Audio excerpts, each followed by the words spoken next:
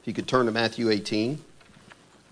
We've entitled this, "The Kingdom Belongs to the Little Children," and we're going to be dealing with the section tonight on forgiveness. So we've been studying this on Wednesday nights, took a little break there. This will be the last message we'll have. And, we've said that the theme of Matthew 18 is that the kingdom of God, and specifically our church here, is made up of believers that are compared, Jesus compares us to humble children. And so what we have here, we have a community of people, of believers that are brought together. And we are going to have, like any family, relational problems. And so we need to know how to deal with them and how to deal with each other. And that's what we're getting here in Matthew 18. Jesus is instructing us on how we should relate to each other, our attitudes, how we deal with sin with each other, confronting each other. And tonight we're going to talk about forgiving each other. And it's interesting to me that I can call it the capstone of this chapter begins with what? Humility. Because without humility, none of it will work. No one will be able to obey what he says, and everything will just fall apart. So everything he says from the first few verses on, all of it depends on humility within ourselves. Because without true humility, you will not care whether you cause your brother or sister to stumble. You won't even really be putting their needs before your own in any way without humility. And without humility, you will despise somebody that you think is weaker in faith or not as strong as they should be. And also, you won't seek a straying brother or sister. You just really won't have that kind of concern without humility. We talked last week about needing to confront someone if your brother sins against you. And without humility, that will just be a total disaster. Because it says in Galatians 6:1, if you find somebody overtaken in a fault, you're supposed to deal with them how? He says, in meekness, and consider yourself in humility that, hey, I'd be just as capable of doing what they did. And not thinking yourself above that.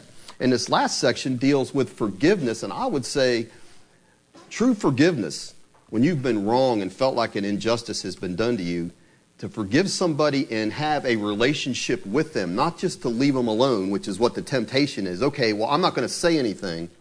No, I just don't want to be around them. I'm just going to avoid them. But to have a relationship with somebody, a loving relationship, someone that you know has done you wrong, and true forgiveness, that takes a lot of humility. That's eating a lot of dirt and humble pie, however you want to say it. But before we get into this, I did want to deal with one, I'm going to call it like a house cleaning question from last week. Because somebody asked me, so last week we went through the steps of you go to someone privately, and if they don't receive your admonition then, you bring 2 or 3 others, and if they don't receive the 2 or 3 others, you go through the church. So you go through those steps. And they were saying, well, what's the difference between that and 1 Corinthians 5? When Paul just puts that guy out. What would be the difference there? Why weren't there steps taken in 1 Corinthians 5? So let me say, I sort of answered it when I taught on 1 Corinthians 5, but let me repeat that sin that man was involved in 1 Corinthians 5 was a deliberate, public, repugnant, and unrepentant sin. So it wasn't even that it was just fornication. So it's not like because someone commits fornication, that is an automatic dismissal from a church. It was all of those things I said. It was deliberate, it was public, repugnant, and unrepentant. It had been going on for a while. So to give an example, one of the other sins that's listed, so we'll say not fornication, but drunkenness is one of them that says you don't associate with somebody that is characterized by being a drunk. So a person, say somebody in this church, you happen to go by their house. Well, here they've been imbibing and nobody knew about it. You happen to walk in and they're just a little tipsy and you realize that. But that's not what characterizes their life. And that may not even be the first time that's happened. But let's just say at that time in their life, they're depressed. It doesn't excuse the sin. So we're not saying that at all, right? But this isn't something that's been done in public. This isn't something that's been ongoing in that sense. So what I'm saying is there's not this, because it's this particular sin or that particular sin, it needs to be dealt with in that way. And you confront that person, and they break down crying, and they do repent there. Well, that to me is where Matthew 18 comes in. You've confronted them, they've repented, and it's between you and them. Nobody else needs to know about that. You don't need to go out and start broadcasting that so-and-so, he's been drinking here lately, or whatever. That's nobody's business. He said, you've gained your brother, and it just needs to stay there. Versus, here's somebody that is seen out in public. He's in the Shelbyville bars, and everybody sees him in the bars in town, and he's listed in the newspaper. He got pulled over for DUI, driving while intoxicated. And when that person's talked to, this is all done in the public, and it's been going on, and everyone knows it, and that person's confronted, and he blames everybody but himself. The answer is, well, you drink too if you had a wife like mine, and then kids, my bosses. It's like, you can't blame me for that. So he's unrepentant. That situation is going to fall more into the 1 Corinthians 5 category. So hopefully that will help you understand what's going on there. So every situation is not the same, and just because a person's involved in fornication or adultery, to me, that doesn't mean an automatic dismissal. Basically what I just explained. But Jesus assumes, I would say, that we are, as a family, just like in your own family, he's saying sins are going to happen. We're going to sin against each other and offend each other. And that's why he says down there in verse 15, moreover, if thy brother shall trespass against thee, go and tell him the fault between him and thee alone. He's kind of assuming that those things are going to happen. But if he just left it at the end of verse 20, where it's just confrontation and that's it, there could be a lot of resentment that's left in the wake of all that confrontation, right? So thanks to Brother Peter. Old Brother Peter's always raising questions and making statements that make him look bad. He's always got his foot in his mouth, but it helps us out, right? So we can thank him for that. So because of that question that Peter asked him in verse 21, Jesus is able to give us instructions on how we deal with each other when we've been sinned against and offended. So let's pick it up in Matthew 18 and begin in verse 21. So he's just talked about going through the steps of church discipline or confronting a brother. In verse 21, then came Peter to him and said, well, Lord, how often shall my brother sin against me and I forgive him? Till 7 times? And Jesus said unto him, I say not unto thee until 7 times, but until 70 times 7. He goes on to tell a parable. Therefore is the kingdom of heaven likened unto a certain king, which would take account of his servants. And when he had begun to reckon, one was brought unto him which owed him 10,000 talents. But forasmuch as he had not to pay, his Lord commanded him to be sold, and his wife and children, and all that he had, and payment to be made. The servant therefore fell down and worshipped him, saying, Lord, have patience with me, I'll pay thee all. And then the Lord of that servant was moved with compassion, and loosed him, and forgave him the debt. But that same servant he went out and found one of his fellow servants, which owed him 100 pence. And he laid hands on him and took him by the throat, saying, you pay me what you owe. And his fellow servant fell down at his feet and besought him, saying, have patience with me, and I'll pay thee all. But he would not, but went and cast him into prison till he should pay the debt. So when his fellow servants saw what was done, they were very sorry, distressed, and came and told unto their Lord all that was done. And then his Lord, after that he had called him, said unto him, O you wicked servant, I forgave you all that debt, because you desired me. Shouldn't you have had compassion on thy fellow servant, even as I had pity on thee? And his Lord was wroth, and delivered him to the tormentors till he should pay all that was due unto him.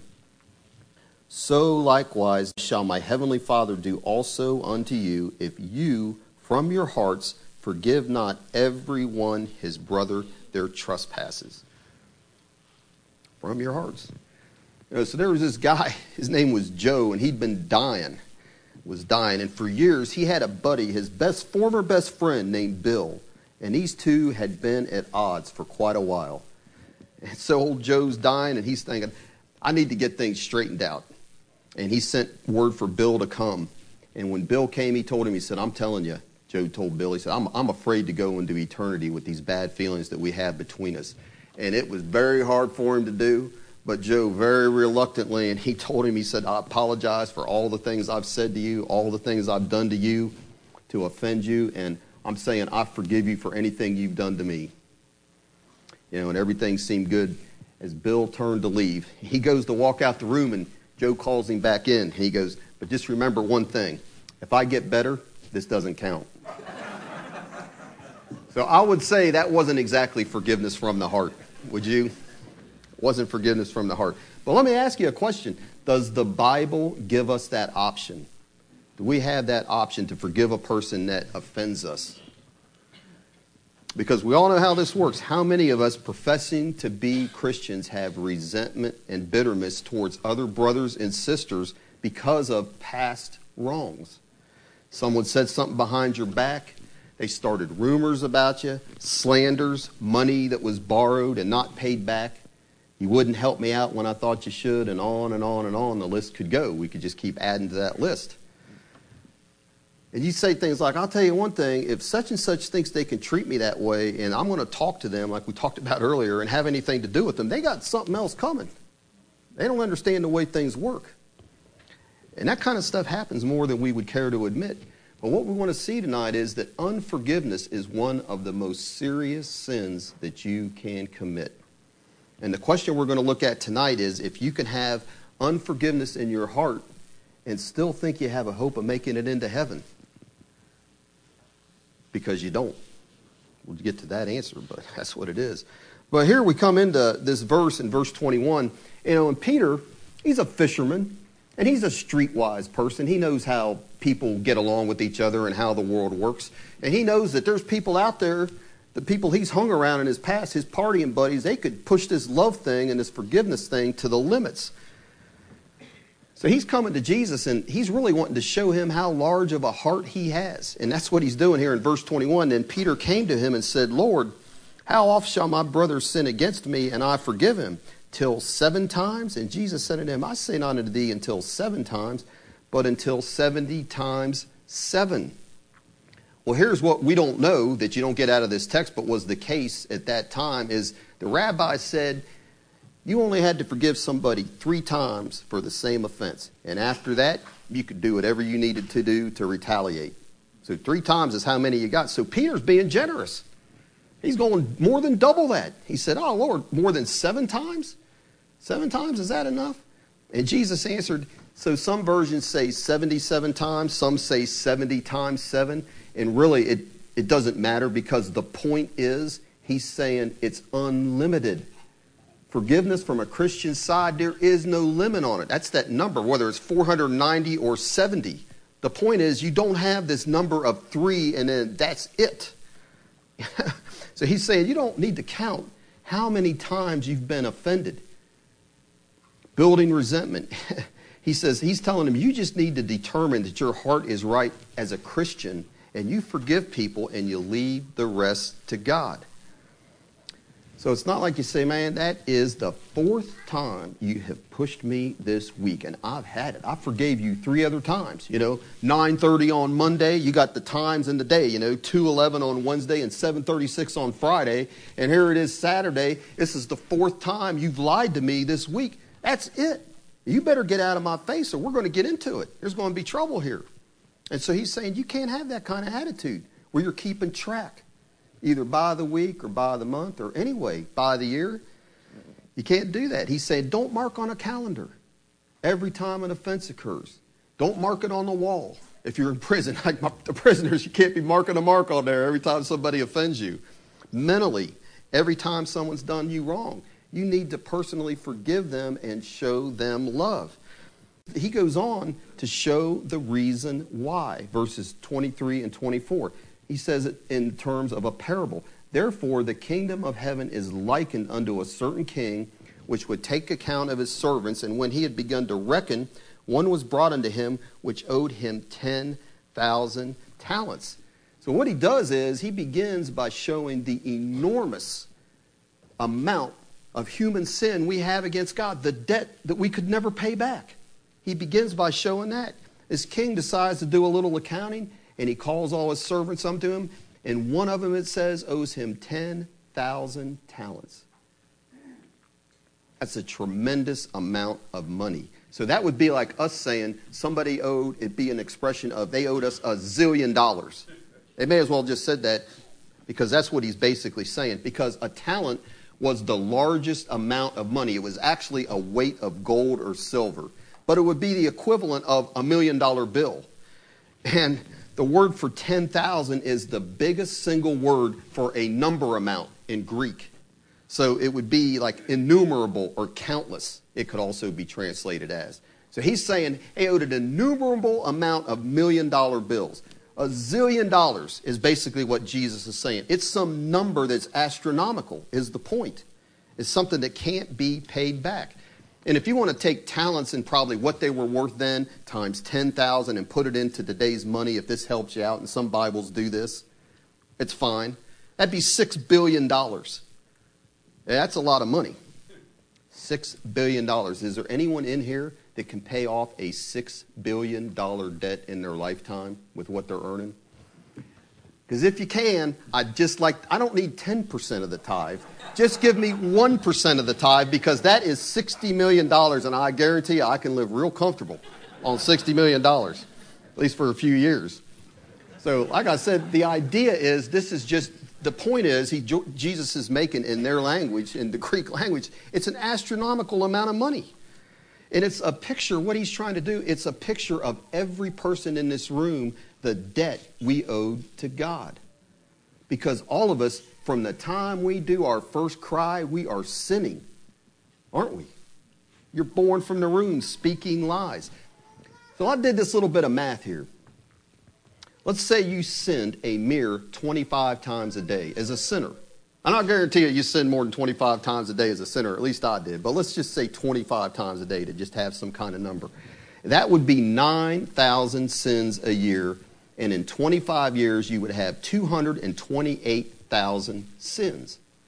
And you're saying to yourself, well, 228,000 sins, that doesn't sound like $6 billion worth of sins. Well, wait a minute here. Here's the problem. Think you could work that off? 228,000 sins? The problem is each sin of those 228,000 carries the maximum penalty. And it's not $50,000. It's not $100,000. It's not $1 million. It's not $1 billion is not the penalty. Do you know what it is? It's the eternal death penalty for each sin. So, you talk about this in prison, it has a little bit more of an impact, because I'm like, that is 228,000 eternal death penalties with no parole. No hope of parole, ever. Never getting out. And just one is all you need. But he's saying, hey, this is how bad it was. It's like having all of that heaped on top of us. A debt that is impossible for us to pay off. Our sin debt. Utterly impossible. Just like this man to pay this off financially. And so, a lot of times we just don't think we really are as bad as we were before we were Christians. When I got saved, I knew I was wicked. But when I first started I started going through the Old Testament as a new Christian, and I started reading the law. I mean, I knew I was saved and right with the Lord, but it started coming down on me in a very real way, all the things I had broken in that law and how wicked I really was. And that's what the law's design is to do, to bring people to Christ. But even after I came to Christ, I realized how much forgiveness, way more than I even realized. I knew I was wicked. I didn't realize how wicked. And most people really don't. They don't realize all the lying they've done, all the stealing they've done, the hating, the bitterness, resentment, sexual sins, all the rebellion. Because you can't help yourself before you come to Christ. And it's just building up. A debt that can never be paid just keeps building up. And we sing that song. He paid a debt he did not know. I owed a debt I could never pay. That is more true than we will ever realize. Maybe we'll realize at one time.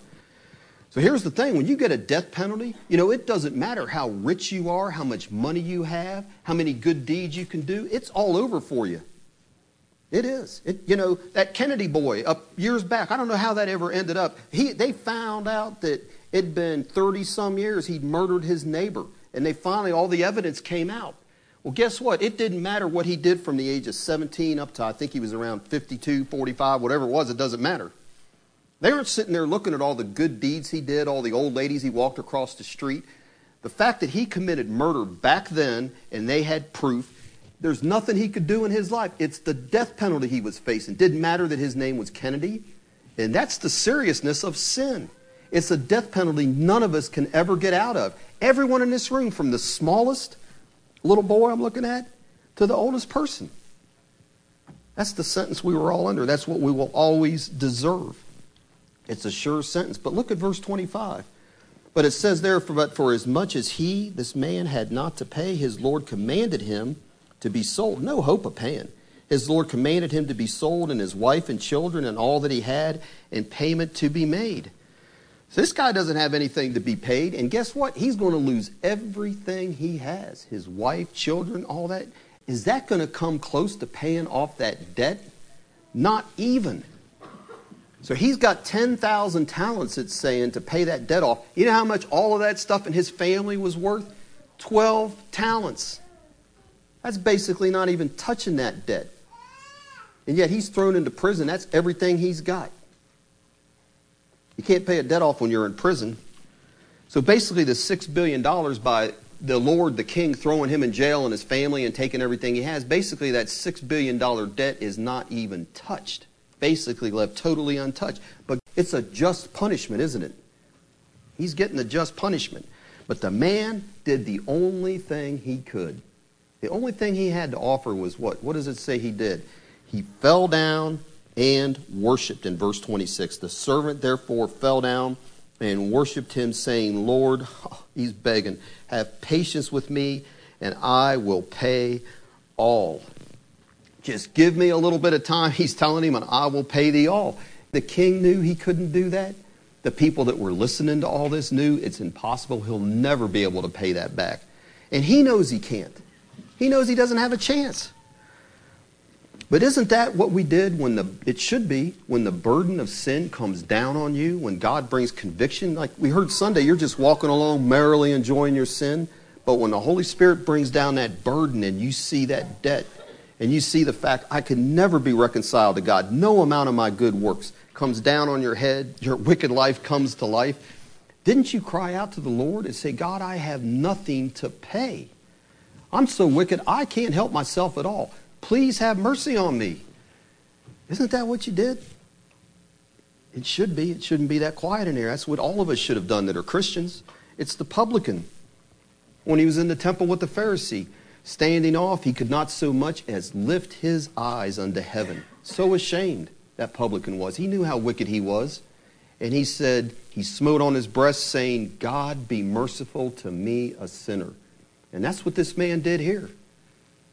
Oh, please be patient with me. I'll pay thee all. Just he's asking for mercy, isn't he? That's what he's pleading for. It's all he can do. Bowing down on his knees in humility.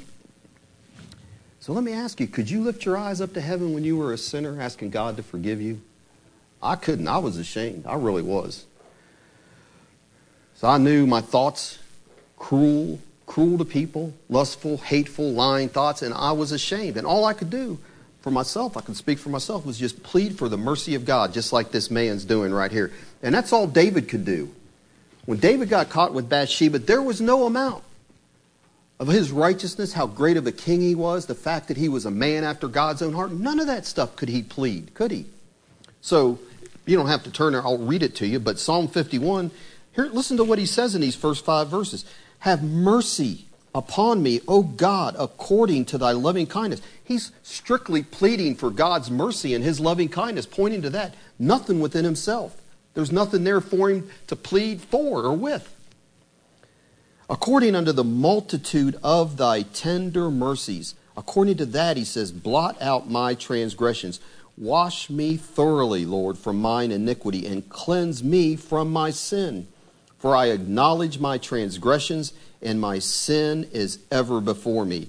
And he says, against you only have I sinned and done this evil in thy sight, that you may be justified when you speak, and clear when you judge.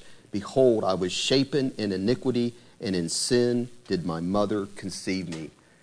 And that's where he's at. And that's where this man was at. And that's where all of us have been at one time, haven't we? Strictly the mercy of God to help me from my wicked past. I'm pleading for your loving kindness and your mercy. That's my only hope.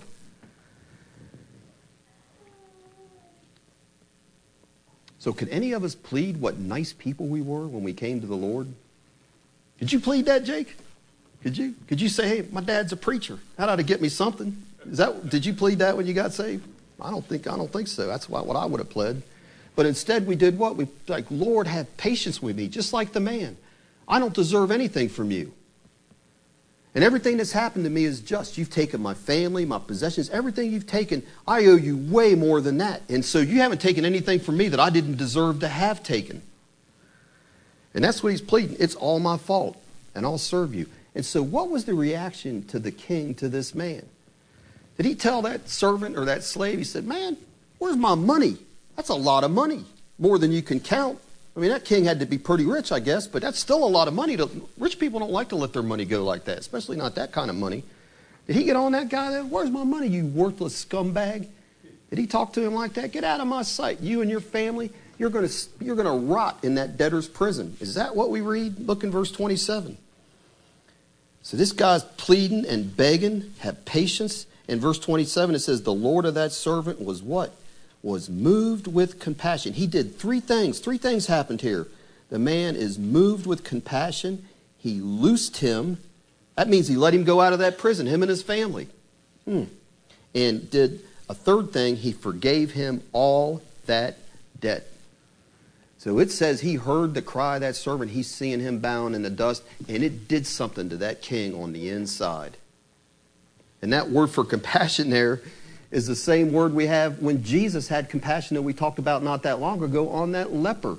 It just affected him on the inside. And he's like, I know this man deserves justice, and he's wasted what was mine. He wasted it. Doesn't have it. He should have it to pay me back. He's irresponsible. But my heart still wants to help this man and create restoration and a blessing. And he says, hey, take the chains off of him. Take the chains off of his family. Let him loose. And we're going to forget that debt like nothing ever happened. Told that guy the slate is totally clean. Is that not what he did for us? Totally clean slate. Man, I mean, we heard about grace. That is grace. Because we were in a hopeless situation just like that man. And our sin was crushing us. Hell was what awaited us. And God heard our cry, moved with compassion. That's what happens when he's doing that work in you. That's his Holy Spirit. And when you make that cry, and you're crying maybe literally, God have mercy on me, a sinner, he's hearing that cry in a real way. It's moving him. And that's how and then he goes on to forgive you. And that's the way God has been through all eternity. Or at least as long as the existence of mankind, a God of compassion. Listen to this, Exodus 3, 7-10. And the Lord said, I have surely seen the affliction of my people which are in Egypt, and I have heard their cry by reason of their taskmasters. He says, for I know their sorrows, and I am come down to deliver them out of the hand of the Egyptians and to bring them up out of the land into a good land and large, into a land flowing with milk and honey, unto the place of the Canaanites, the Hittites, the Amorites, the Perizzites, Hivites, and Jebusites. And listen to what he says. Now, therefore, behold, the cry of the children of Israel is come unto me, and I have also seen the oppression wherewith the Egyptians oppressed them. Come now, therefore, I will send you unto the Pharaoh, that you may bring forth my people, the children of Israel, out of Egypt. And sin is like that oppression, and the devil is a hard taskmaster. And when you cry out to God for deliverance, he heard our cry. He heard our cry way before we ever cried out, and did something about delivering us from the bondage of the world and sin and the devil. He sent the Lord Jesus Christ to deliver us, didn't he? Ha! Compassion from the Lord. And so if you would, turn over to Titus. I'd like us just to look at one other scripture on this. We should still not be over this. The fact that God looked down on us and had mercy on us when we didn't deserve it. Titus chapter 3, verse 3. Then we'll go back to Matthew 18. Verse 2, because Paul says, speak evil of no man, to be no brawlers, but gentle, showing meekness unto all men. Why? Because we ourselves, he includes him, all of us in here, were before sometimes foolish, disobedient, deceived, serving divers lusts and pleasures, living in malice and envy, hateful and hating one another. And then praise God for verse 4. But after the kindness and love of God our Savior toward man appeared, and it wasn't by works of righteousness which we have done, but it was purely according to his mercy that he saved us by the washing of regeneration and renewing of the Holy Ghost, which he shed on us abundantly through Jesus Christ our Savior. So we were just as bad as everybody in the world out there, he's saying. But there came a day when it wasn't because of anything we'd done, but just strictly according to his mercy, he cleansed us and forgave us and washed us and made us new, forgave our past. So if we go back to Matthew 18, that's what happened. Verse 27, the Lord of that servant was moved with compassion and loosed him and forgave him. No strings attached were there to that forgiveness. Nothing he had to do. This is pure grace, isn't it? Pure grace. That guy did nothing. He couldn't do anything. He said, I'll pay you back. Well, you can't do that, friend. Pure grace, I'm just wiping the slate clean. Nothing you did to earn that. You just have to receive it and receive the gift. Because it says the wages of sin is death. But what? The gift of God is eternal life through Jesus Christ. You can't do anything to earn a gift, or it's no longer a gift. It's an insult to say you're going to do something to earn a gift from somebody. You just have to receive it, don't you? Someone says they want to give you a gift. Well, wait, I got to do some push-ups before I'm going to take that gift from you. It's like, no. Mr. Rudy might have you do some push-ups, but most people wouldn't. And so a lot of times, though, people's pride keeps them from accepting a free gift. They want to do something. But that's insulting to the Lord Jesus Christ. And we have to see here, God, just because we ask, not because we've done anything, he freely forgives us. And that should be an encouragement to us. There's nothing we have to do to receive his forgiveness in that sense. Just because we ask. Accept what the Lord did on Calvary. There's also, with that forgiveness comes a necessity. We need to mirror or reflect God's mercy that he's shown us. And so, verse 28, it says this, but that same servant, after he's been freely forgiven, freely shown grace, look what he does. That same servant went out and found one of his fellow servants, which owed him 100 pence, laid hands on him, took him by the throat, saying, pay me what you owe. And his fellow servant fell down at his feet, besought him, saying, have patience with me, I'll pay you all. But he would not, but went and cast him into prison till he should pay the debt. And his fellow servants saw what was done. They were very distressed, and came and told unto their Lord all that was done. And when his Lord, after he had called him, said unto him, you wicked servant, I forgave you all of that freely, just because you asked. And shouldn't you not also have had compassion on thy fellow servant, even as I had pity on thee? So that servant that has just had this mercy, great, unbelievable mercy showed to him, decides he is going out on a hunt, and not a deer hunt, and not to show mercy. But what's he going to do? He's going to go out and find somebody that owes him money and demand it. He finds this fellow servant that owes him 100 pence or denarii, and that's about 100 days' wages, or the equivalent of $12,000. So it's not like it's nothing, but that is a debt that that person could pay off. It's not an unpayable debt. You know, when I got married, I've said this before, I inherited about $10,000 of school loans from my wife. And all they asked the government, they're real nice to me, just pay it off $50 a month. Well, I'm like, I want to get it paid off before I'm 90. So I started making triple payments or whatever. It took me about 5 years. In 5 years, I had $10,000 paid off. So my point is, it's a doable amount. The amount that this other servant owes is a payable amount. It's not totally insignificant. And that's just like when people offend you. It's not like it's usually totally insignificant. But it's nothing compared to what we owe the Lord is the point. So it's trivial though, isn't it? Isn't this thousands of dollars? It's trivial compared to $6 billion. It's like nothing even worthy to be compared. And that's the point. So the guy doesn't just ask his fellow servant for repayment. What does it say he does? He finds him and lays his hands on him and grabs him around the throat and is choking the guy, demanded payment. He's not just saying, hey, we'll see if we can work something out here. Oh, no. He's choking this guy. And the guy that he does that to, guess what he says? The identical words that man said to the king. Have patience with me and I will pay thee all. Isn't that something? Exact same words. And the guy is like, no way. That ain't going to happen. If you can't pay it now, you are going to go to jail. I'm sending you to jail till you raise the money. And those other servants are watching that happen, and they know what happened before. They were there too. And this is distressing them. This just isn't right what this guy's doing. And they go and tell the king. They give him a detailed report of what happened with this man. Finds this guy, owes him a payable thing, doesn't try to work anything out, grabs him by the throat and is going to choke him and threatening to throw him in jail. They tell the king everything that happens. And that king calls that man to him. And could you imagine being that guy in his shoes? And you stand before that king knowing what's happened and you're getting called. And that king looks at him and he says, "You are wicked." And I guarantee you, he just looked at him. "You are wicked. I forgave you that huge debt that you had no chance of paying me off, just not because you deserved it, but simply because you asked me and had compassion on you. And you don't think that you should go and show the same kind of compassion on a debt that is way less than that to your fellow servants?" So doesn't it seem clear that what is God saying here? Don't you think that him and we receiving his mercy, there should be a transformation in our hearts? That's what he's telling us, isn't he? Mercy shown us should have us, cause us, compel us to go out and show mercy towards others.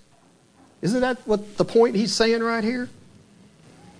I wonder sometimes, people that have constant struggles with vengeance and resentment, I wonder, have they really experienced the forgiveness of the Lord? Because what about that account in Luke 7 where you got that bad woman in with those Pharisees? Those Pharisees were nothing but critical, judgmental, and they would have been like this guy, choking until you gave them everything you owed them. And Jesus says, if you've been forgiven little, if you haven't experienced it much, guess what you won't do? You won't show much mercy towards anybody because they didn't know God's mercy. Whereas that woman, she'd give anything. Best thing she had, she broke it and put it on the Lord's feet, crying because she received forgiveness, truly received it. And I'm saying if you struggle with that all the time, have a hard heart towards others, and you demand justice all the time, and all, I wonder, you need to really examine yourself. Have you really experienced God's forgiveness? That you're having such a struggle showing it to someone else. Because that's why I spent all that time. When you realize the huge amount of debt you were owed, how could that not impact you forever? It should, and that's what Jesus is trying to say here. When you see the size and the amount that you owed and where you were headed and what I did for you, how can you go out on some trivial amount of money and choke somebody over it? And yet we all have done that, haven't we? Every one of us. So this man, he's got two problems here. Number one, he doesn't really appreciate the forgiveness that was given to him in the past. And I think sometimes maybe we lose sight of that ourselves, don't we? He's forgot about that. But he lacks another thing too. He lacks the fear of the king's judgment of the future. He's not afraid of that king and what he might do, or he wouldn't have done that in front of his other servants, would he? And that's one thing we have to understand is forgiveness is not some automatic thing. It's not because we said some prayer 20 years ago, 1 year ago, 5 years ago, that we're still going to have that forgiveness, is it? And so the fear of the Lord is we have to see forgiveness ultimately lies with him. And so we have two times when this man is brought before this king. The one time he receives forgiveness, and at the end, it's not a good story for this guy, is it? And I've always liked this verse, Psalm 130, I believe it's verse 4. Listen to this. There is forgiveness with thee that thou mayest be feared. We can't take for granted God's forgiveness, and we need to remember that he is the king. It is the only one that can forgive us our debt. We don't forgive us ourselves. It's not because of what we say or what other people say about us. And so he's ultimately the one. If we're not showing forgiveness to others, he says, you'll not get it in the end. With what judgment you meet, I'll judge it. That's what you'll be judged. It doesn't matter what prayer you prayed, that you called me Lord, who your dad is, who your brother, your sister, whatever, how long you've been in this church. None of that matters, does it? If you're not showing forgiveness. And what about us? So what's the wrong? What's the wrong we've suffered compared to what our Lord Jesus Christ has suffered? Because he's our example. So you say, man, my best friend, thought I was my best friend in this church. They just stabbed me in the back with their words, and I will never forgive him. And you think that's so bad? And it may seem that bad at the time you're going through it. But listen, Jesus had one of his friends betray him for 30 pieces of silver. You read the Psalms, he said, man, we had sweet communion together. And not only that, but this guy did what? I mean, he's like a real good friend. He betrays him, hands him over, and then comes up and kisses him like they're still friends. And to me, one of the most amazing things that you'll ever read is Jesus, knowing all that, he washed his feet. How hard could that have been? And also, when Judas comes up and kisses him to betray him, he doesn't talk nasty to him. He said, friend, betrayest thou me with a kiss? And he knew where Judas was headed. Or man, how about this one? This happens in my house sometimes. My sister keeps borrowing my clothes and never returning them. And I can't get over that. I said I hate her, but hopefully my girls aren't getting that far away. Well, listen, so if someone's borrowing your clothes, I used to have that happen with my brother growing up. I used to really irritate me. Stuff like that. It's the little stuff, isn't it? Just like an injustice. This isn't right. I paid for these clothes and they're taking them and they're making them theirs. Right? But guess what? We're back to our Lord. All of his clothes were taken. None of it. He had to hang there naked. So what injustice have we had done to us, big or small, that compares to what he had done to him? And well, you just say, man, the way they talk about me right now is not right. Things people are saying about me behind my back, rumors they're starting, slander, and it may be true.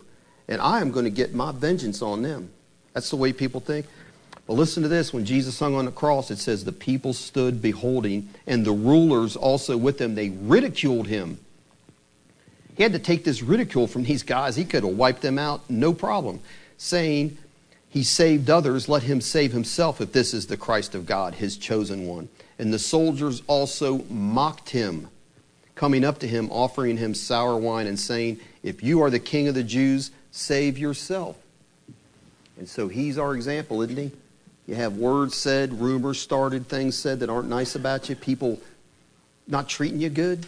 And what did it say? What was his response?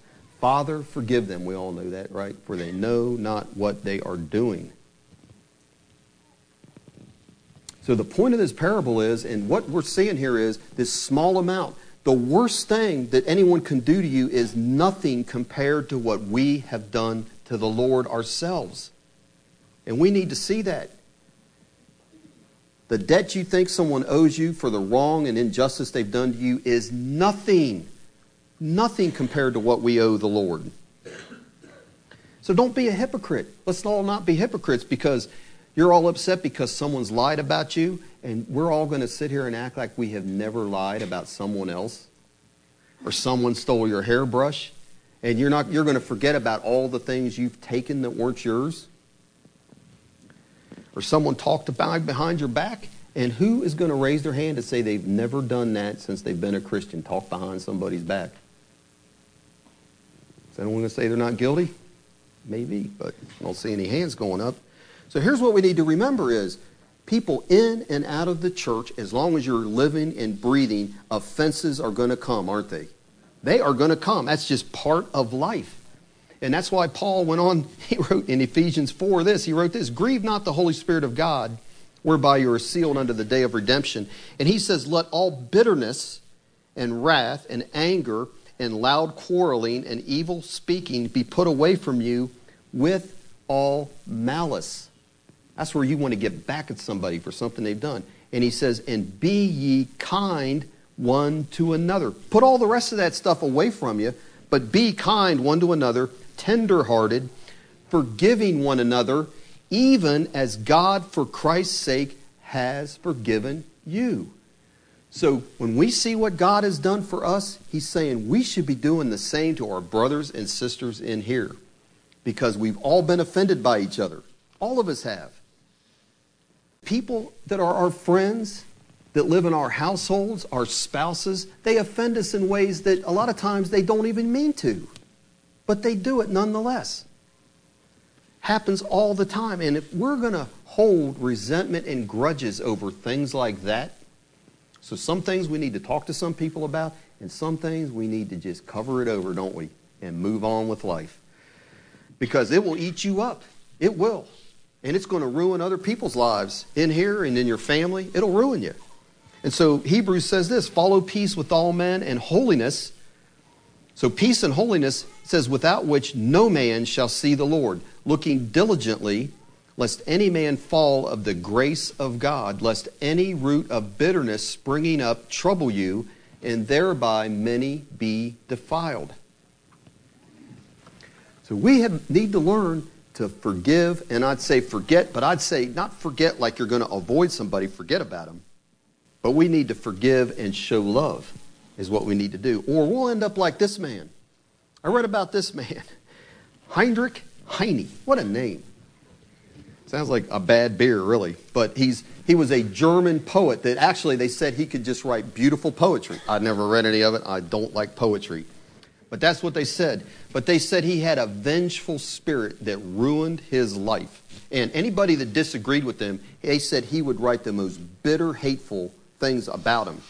And this is one thing he wrote. Listen to this. He says, "My nature is the most peaceful in the world. All I ask is a simple cottage, a decent bed, good food, and some flowers in front of my window." Sounds like a nice guy, doesn't he, old Heinrich? And he says he wants a few trees lining out his front door, going out his front door. He says, then if God wanted to make me wholly happy, he would let me enjoy the spectacle of 6 or 7 of my enemies dangling from those trees. I would forgive them for all the wrong they have done me, forgive them from the bottom of my heart, for we must forgive our enemies, but not until they were hanged. I think that was a little bit of a misapplication of what we're looking at tonight. We need to ask ourselves, though, because, the temptation is when someone does you wrong that something bad happens to them, you're a little bit happy about it, right? Okay, I'll say it for you. It's a temptation, okay? Because Proverbs 24:17 says this, "Do not rejoice when your enemy falls, and do not let your heart be glad when he stumbles, lest the Lord see it and it displease him." So I don't think Heinrich had a good end, according to what we're reading, because he wasn't a very forgiving person at all. Didn't know the Lord, obviously. Compare that to this story. This is a true story, a more recent person. And this boy's name was Chris Carrier. And he was let out for school on Christmas break. It was December 20th. 1974 was the year that this happened, December 20th. And his school bus dropped him off on the corner, and he's walking on his way home. And he's just about halfway down the block to his house, and this guy named Chuck comes up to him, gets out of this van and meets him. And he says he was friends of Chris's father, the boy. He says, "I'm friends with your dad." He says, "In fact, you look a lot like your dad." And the kid's like, "Oh, really?" And he goes, "Yeah." He goes, well, let me ask you, would you like to come and help me? I'm getting a party ready for your dad. Would you like to come help me? And Chris is like, "Oh, yeah, I'd love to do that. So I'm going to get together with your dad and have a party." So he says, "Well, jump in," and he takes him to this motorhome, rides in this motorhome. And then they start going. They're driving around to somewhere. Chris is like, "Man, I have no idea where this guy's taking me now." And he starts to get nervous, but he's like, "There's nothing I can do about it now. I'm stuck in this vehicle with this guy in this motorhome." So finally, this guy, Chuck, he pulls this motorhome over, and they're out in the middle of nowhere. And without an explanation, he goes to the back of that motorhome and comes back. And Chris is up front, and he pins the boy to the floor and begins stabbing him and burning him with a cigarette. And Chris tried to hold him off, but he's just a 10-year-old boy and didn't have a chance against this grown man. This boy was already saved at the age of 10. And this man is destroying this boy. And this boy prays this. He says, "Father, forgive him because he doesn't know what he's doing." A 10-year-old boy doing that. This is a true story. And so this guy finally starts torturing this little kid. And he takes him out to the Everglades, in the Florida Everglades. And he takes a gun and shoots the boy in the head and leaves him there. Left him to die under some bushes. And so the people all in South Florida, they're looking for this boy. His parents offer a $10,000 reward to anybody that can give any information for his safe return. So that boy laid unconscious for 6 days under that bush. So he woke up the day after Christmas. He regained consciousness. And a hunter found him, a guy out hunting, found him sitting on a rock. He had 2 black eyes and a bloody shirt. Takes him to the police. And he calls his dad up. And his dad, they basically had given up on him. They didn't know what had happened. And they had trouble even believing it was him when he called him on the phone. They asked him a few questions. What's the dog's name and all that other. That bullet that went into his head, it went behind his eyes and came out his right temple. And miraculously, he had no brain damage at all. But he lost vision in his left eye. So So the guy that did this to him, his name was David McAllister. And he had worked for this boy's uncle. And the uncle had fired him for being drunk. And the guy is like, I'm going to get vengeance on this family. And that's what he did, this Carrier family. Chris Carrier was the boy's name. He was never charged because they could find no evidence. And Chris couldn't remember what happened. He woke up on that rock thinking his dad was going to get him for Christmas is all he remembered. Couldn't remember anything about the kidnapping. But he survived. And he was a Christian. And he had a good heart towards that man that did that to him from the day it happened while he was doing it. And people asked Chris, they said, what would you do if you had a chance to speak to that man personally? And he kept telling him, he said, I would jump at the chance to talk to that man. And guess what? He got that chance. 20 years later, after he was kidnapped, he gets a call from one of the police officers that had his case, who worked on his investigation. And he says, there's a man named David McAllister that's dying in a nursing home. He is admitted to being the one that abducted you 20 years ago. And he's told us everything that happened because they didn't know, because that Chris didn't remember. And he asked Chris, he said, would you like to meet with this man, McAllister? And Chris went. And here's this guy, they said the nursing home, it reeked. It was not a nice nursing home. It reeked. And he goes in there, and here's this guy dying. He's got glaucoma. He's an old man by now. And so he confesses this crime to Chris. And here's what Chris did. He held the man's hand and told him he had forgiven him. And he told the man, McAllister, he says, I want you to have a good night's rest tonight. And McAllister responded, I will now. And that wasn't the end of it, though, as far as his relationship with this McAllister guy. That wasn't the end of it. Reconciliation followed because he continued to go in there and visit that man in the nursing home. And he shared the gospel with him. This boy was blind and had only one eye from the time he was 10 years old till the time he's 30. Had to live with that. But he didn't live with resentment. Visited him in that nursing home. Even took his young daughters in there to meet him. To meet this man that had tortured him like that. Shared the gospel. Brought this man to the Lord. Mr. McAllister came to the Lord. And listen to this. So the news people find out about this. Obviously, CNN goes in there and they interview this McAllister guy. And he says, I'm going to tell you, Chris Carrier is the best friend I've ever had. Isn't that something? So he met with that man. Here's what forgiveness will do. He held his hand. Told him he'd forgiven him. And it didn't just stop there with that pardon. He developed a relationship. He loved him. And that's what forgiveness, true forgiveness, will do. And it says one time he visited McAllister 5 times in 6 days. And I would ask you, in light of that, what's your problem? What's our problem tonight that we're having trouble forgiving somebody over? That boy could do that at 10 years old. So remember at the beginning of the message I said, is forgiveness optional? Chris didn't think so. But that poet thought it was. And he's going to live to regret it, or he lived to regret it. Because look down in verses 32. Let's read verses 32 to 35. Then his Lord, after he called him, said unto him, O you wicked servant, I forgave you all that debt because you desired me. Should not you also have had compassion on thy fellow servant, even as I had pity on thee? And his Lord was wroth and delivered him to the tormentors, till he should pay all that was due unto him. In other words, he's talking about hell, because there is no paying all that was due unto him. We've already talked about that. Verse 35. And generally, Jesus doesn't give the point to his parables, but he does here. He says, so likewise, in other words, it'll be the same way, shall my heavenly Father do also unto you, if you from your hearts forgive not every one his brother their trespasses. So do we think forgiveness is optional, no matter how hard it is, no matter what somebody has done to us?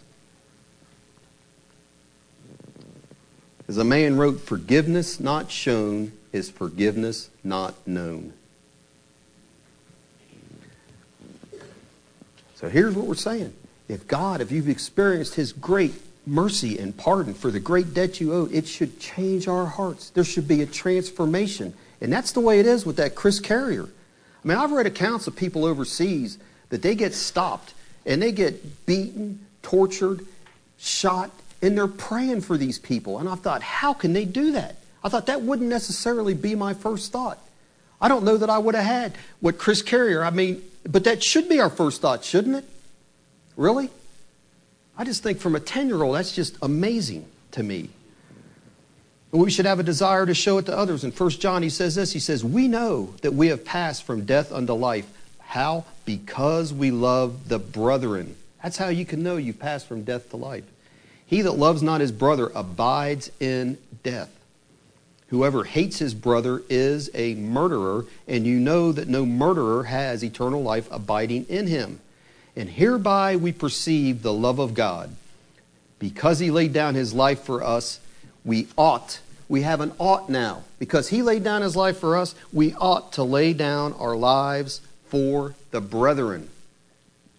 That's that ought of forgiveness we have because of what the Lord's done for us, if we're trusting that. Proverbs 10 says this, hatred will stir up strife, but love covers all sins. Hatred stirs up strife, but love covers all sins. So let me say, am I someone that stirs up strife because someone's offended us? Is that how we are? Or are we the other way, where it says love covers all sins, forgives all wrongs that are done, and seeks peace? But like we said, verse 35, if we won't show mercy and forgive others, we will not receive that from the Lord. That's what it says. So likewise shall my heavenly Father do also unto you, if you from your hearts forgive not everyone his brother their trespasses. And that's not just outwardly. He's saying from the heart. That means what? You cannot sit around and dwell on what someone has done to you. You got to just be done with it as far as dwelling on it. Because we know what it says in the Lord's Prayer, forgive us our debts as we forgive our debtors, right? As we forgive. So at the end of that prayer in Matthew 6, Jesus says, for if you forgive men their trespasses, your heavenly Father will also forgive you. But if you forgive not men their trespasses, neither will your Father forgive your trespasses. That's pretty black and white, isn't it? But we need to be reminded of that. That's how serious it is. And Jesus said, we like Mark 11:24, but we need to remember Mark 11:25. It says, if you stand praying and you've got aught against anybody, you need to forgive him, or basically, your faith is going to get you nowhere. A healing you're believing for, a financial situation, whatever it is. Whatever problem you're having, a wayward child, and you've got unforgiveness towards somebody, your faith's going to go absolutely nowhere until you deal with that. All of us, we have to deal with unforgiveness in our hearts, or our prayers aren't getting anywhere. We can fast and pray till the cows come home. So it's a serious warning he's given us here at the end, isn't he? And he's pointing back to saying, hey, because of what mercy that was shown you, you have an obligation now to show mercy, and you should fear God because of that. So it's a warning. So I think in here we have a warning, and the fear of God, there's nothing wrong with that, right? If we don't forgive, we have to fear that we may end up in hell. But he also says, just because you ask, no, I will freely forgive you. There's nothing you have to do to earn my forgiveness. So let's look in our hearts, all of us tonight, to see if we're harboring any resentment or unforgiveness. And it just may be, some of us need to talk to a friend, a relative, a brother, sister in here, a mate, a spouse. And it may be the hardest thing you'll ever have to do in your life. I really think that takes more humility than anything else we've talked about. It really does. But Jesus didn't say that it would be easy, the Christian life, did he? He didn't say it would be easy. But our eternal life does hang in the balance, doesn't it? On how we deal with forgiveness. Because forgiveness not shown is forgiveness not known, as we said. As hard as it may be for us to do, guess what he'll give us to do it? He will. And we'll need it. Believe me, we will need it in these days coming, because we haven't experienced what the rest of the world is experienced as far as persecution and having to pray for our enemies. We just haven't had to do that, and we will. And the only way we're going to be able to do that and to continue to walk with the Lord and not be the ones, it talks about their love grows cold. It's like blowing on your soup is what the picture is. It just is a gradual thing. You got that hot thing of soup and you can't eat it yet. You just blow on it and gradually it gets cool enough. And that's what happens with people's love. It doesn't just overnight disappear. But gradually, because of the evil increasing and people that aren't keeping their walk with the Lord and aren't praying for the grace to forgive others, gradually your love grows cold and you lose it. You lose your relationship with the Lord, you lose it all. And then you're acting just like the world reacts to people within the church and people without the church, in traffic, out of traffic. So let's just look to the Lord for His grace to help us to live what we see here. Amen? By the power of the Holy Spirit. Amen? Let's pray. Heavenly Father, we just thank you, Lord, for this chapter here in Matthew, that you've graciously shown us that as humble little children in this church, that we can come together and we will have problems, but you've shown us how to deal with them, Lord, and you've also shown the great forgiveness that you've given us, and we're just eternally thankful for that, Lord, and we will be eternally thankful. And we just ask, Lord, that you'll just remind us and put us before us that we are obligated to go and return and show that to our brothers and sisters, especially our brothers and sisters in here, to forgive them just as you have forgiven us, and also people out in the world that do us wrong, Lord, that is how we can demonstrate and be a light to them and a witness of the love of Jesus Christ, that prayed for this wicked world on that cross, that treated him spitefully and mocked him. And we just ask you, Lord, that you will, here for us as a church, give us the grace and the power of your Spirit to help us to live that way, to live according to your word, to bring glory to you for what you've done for us. And we just thank you that you'll do that for all of us, and we pray that in Jesus' name. Amen.